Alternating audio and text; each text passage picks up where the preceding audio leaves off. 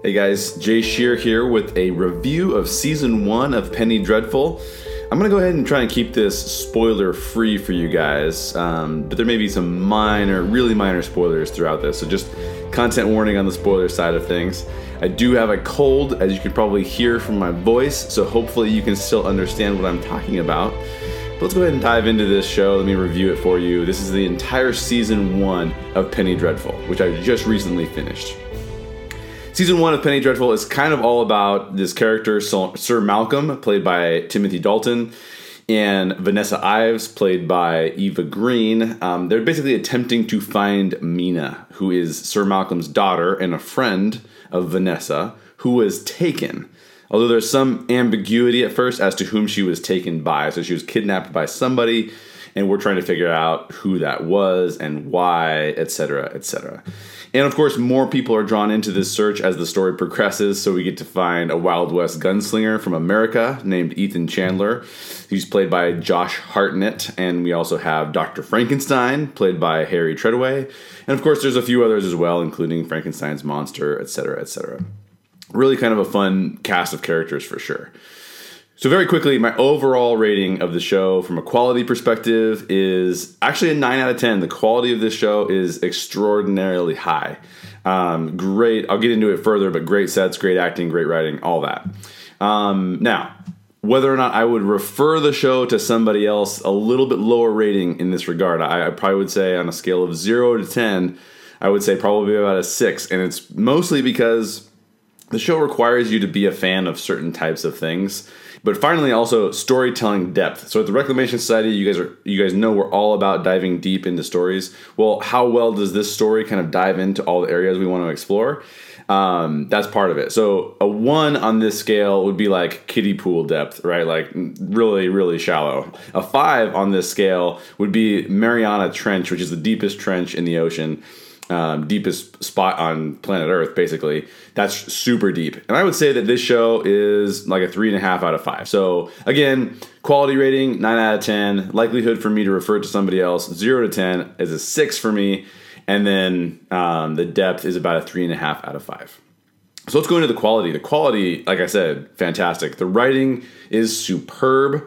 The acting is top-notch. The sets and the tone and the ambiance, all of that is first rate and extremely well done. Cons. Well, so my biggest con is probably that the content is needlessly mature. Tons of mature content in the show, so much so that this is one of the reasons why I can't refer it to everybody, just because the content is pretty dicey. Also, there's a little bit, and I'll dive into this deeper, but there's a little bit of an imbalance in the spiritual world building for me, which makes the story somewhat confusing at times. So maybe you weren't confused. I was definitely confused at a few points. Let me tell you a little bit about the story. The story progresses with aplomb throughout Season 1. There's twists and turns and surprises. They occur in every episode. And there's strong performances that drive the tension and the drama even when the action slows down. So the audience remains on pins and needles wondering what's going to happen next, even in the simplest of scenes, which is phenomenal. These characters are well drawn and possess an appropriate level of depth. Their backstories are revealed throughout. And those all serve to push the plot forward. They don't slow anything down. Everything stays in forward motion, even when we see backstory, which is not always the case in shows. So this is excellent writing again. Most of the characters are derived from classic literature, or at least are part of a Victorian-era mythology to some degree, which is really cool. And that adds to the discomforted fun of the show, because you're going to be uncomfortable throughout. Each character has significant and important weaknesses. Significant because each character's strengths have to work together in order for them to be successful. And each character's weaknesses could bring the entire thing crashing to the ground at any minute. In this regard, we're always wondering whether or not this micro-community will win together or will unravel and fall apart. From a writing standpoint, this is conflict at its finest, and the stakes are very high. The main issue I have with the story in Season 1 arises out of the world building. This is a world that's deeply reliant upon spirituality, and yet I don't understand the spiritual foundation upon which this story is built. I don't understand what the win conditions are, and as an example, there's a pivotal character who's possessed, which seems straightforward enough, but I found understanding how possession works in the Penny Dreadful world, and even knowing for sure the identity of the possessor, very confusing. So just a warning that that's a little bit, the spiritual foundation is a little bit strange for me. I was never sure that I understood the spirituality governing possession, for example. And some pseudo explanations are provided, and the ending of season 1 hints that there'll be more explanation provided in future seasons, but it's not enough to solve for some of my level of confusion. So that's just a small aside there. The audience that they're targeting for this show is predominantly probably 18 to 55-year-olds with an emphasis on the 25 to 45 age crowd. People who like this show will really also like classic Victorian-era horror, particularly all those set in London or the United Kingdom. It's very much an HBO-style drama, and I say that because HBO-style dramas are usually really good, so that's actually a compliment. Very complex stories, characters, mature situations. The negative about mature situations is that you will see things such as full frontal nudity. So warning, this is not for kids in any way, shape, or form. And probably not for most adults, honestly. Fans of like sort of the darker Sherlock Holmes might be a good fit for this as well. It's definitely not cheesy. It's very serious, and it does pull off the serious tone that it's trying to achieve. It's almost like you're watching a really well done, character-driven, R-rated Mummy, except for there's no humor. Just so you know, it's not supposed to be funny. I shouldn't say there's no humor. There's some humor, but very little. I'm not a fan of horror, most especially spiritual or psychological horror. I am sort of a fan of monster movies, so this show is sort of a stretch for me personally, but because of the excellent writing, the tone, and the performances, they kept me tuning in. So why is the show high on the quality rating but low on my willingness to refer? Well, basically, I don't think it's appropriate. It's very gory, it's grotesque, it's bloody, it's hypersexualized. A lot of it is gratuitous. I will say that despite some of the gratuitous scenes, most of the inappropriate content, while I believe it's too graphic, actually does serve to move the story forward. I think that this genre will turn a lot of people off.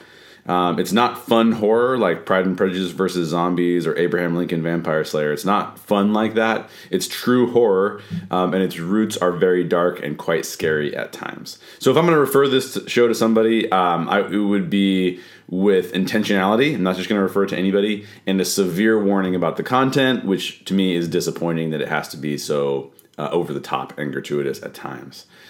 Let's talk a little bit more about the depth of the show, because at the Reclamation Society, that's what we really care about, is depth in shows. I think that the depth of this show is driven by the depth of its characters, which are very in-depth and really cool to hear from. Penny Dreadful explores the concept of community and how hurtful behavior within a community drives deep and poisonous rifts between the community members. Those community members are constantly destroying and building intimacy. And the way that it tackles community and the human proclivity towards destructive behavior is excellent. It's definitely the strongest aspect of the story, and the storytellers handle it beautifully. It does showcase the relationship between our behavior and the spiritual realm, which is fascinating, but ultimately it's difficult for me to ascertain why that connection exists or how it exists. What are the rules that govern that connection existing? And that's what doesn't allow me to give the show more of a 4 out of 5 or higher on the depth scale. Now, granted, I've only seen this first season, so I've only seen season 1. But I don't understand the spiritual foundation upon which the world has been built. I don't know what worldview governs the storyline, and therefore that leaves me wondering how the spiritual world and the real world intertwine. Clearly they do, but how the two impact one another remains somewhat of a mystery. For example, the devil in Penny Dreadful has real power. He's named the devil, which leads me to believe that the show's creators are building a world that's steeped in a Judeo-Christian perspective. And season 1 ends with an indication that that might be true, but the creators only flirt with that world building. It seems like they're more comfortable in the occult and therefore avoid bringing the Bible or God or Christ into the equation. So this is just season 1. That may change, but that makes the worldview sort of confusing to understand, and they don't spend a lot of time explaining why those things are the case. I would have liked to see the principles upon which this story hangs its hat. I like to know for the story to be grounded in a worldview that I can know. But right now it feels like we have an amalgamation of worldviews. All that may contain truth, but we're not sure which truth is actually true and which truth is just made up.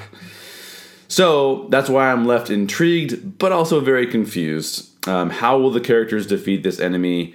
I don't know, because while I know the strengths and weaknesses of the characters, I don't know how they'll win or lose the battle. So basically, I hope that helps if you're thinking about watching Penny Dreadful. Again, severe content warning, very much mature content for mature audiences only, but extremely high quality and a fair amount of depth, and death too, actually.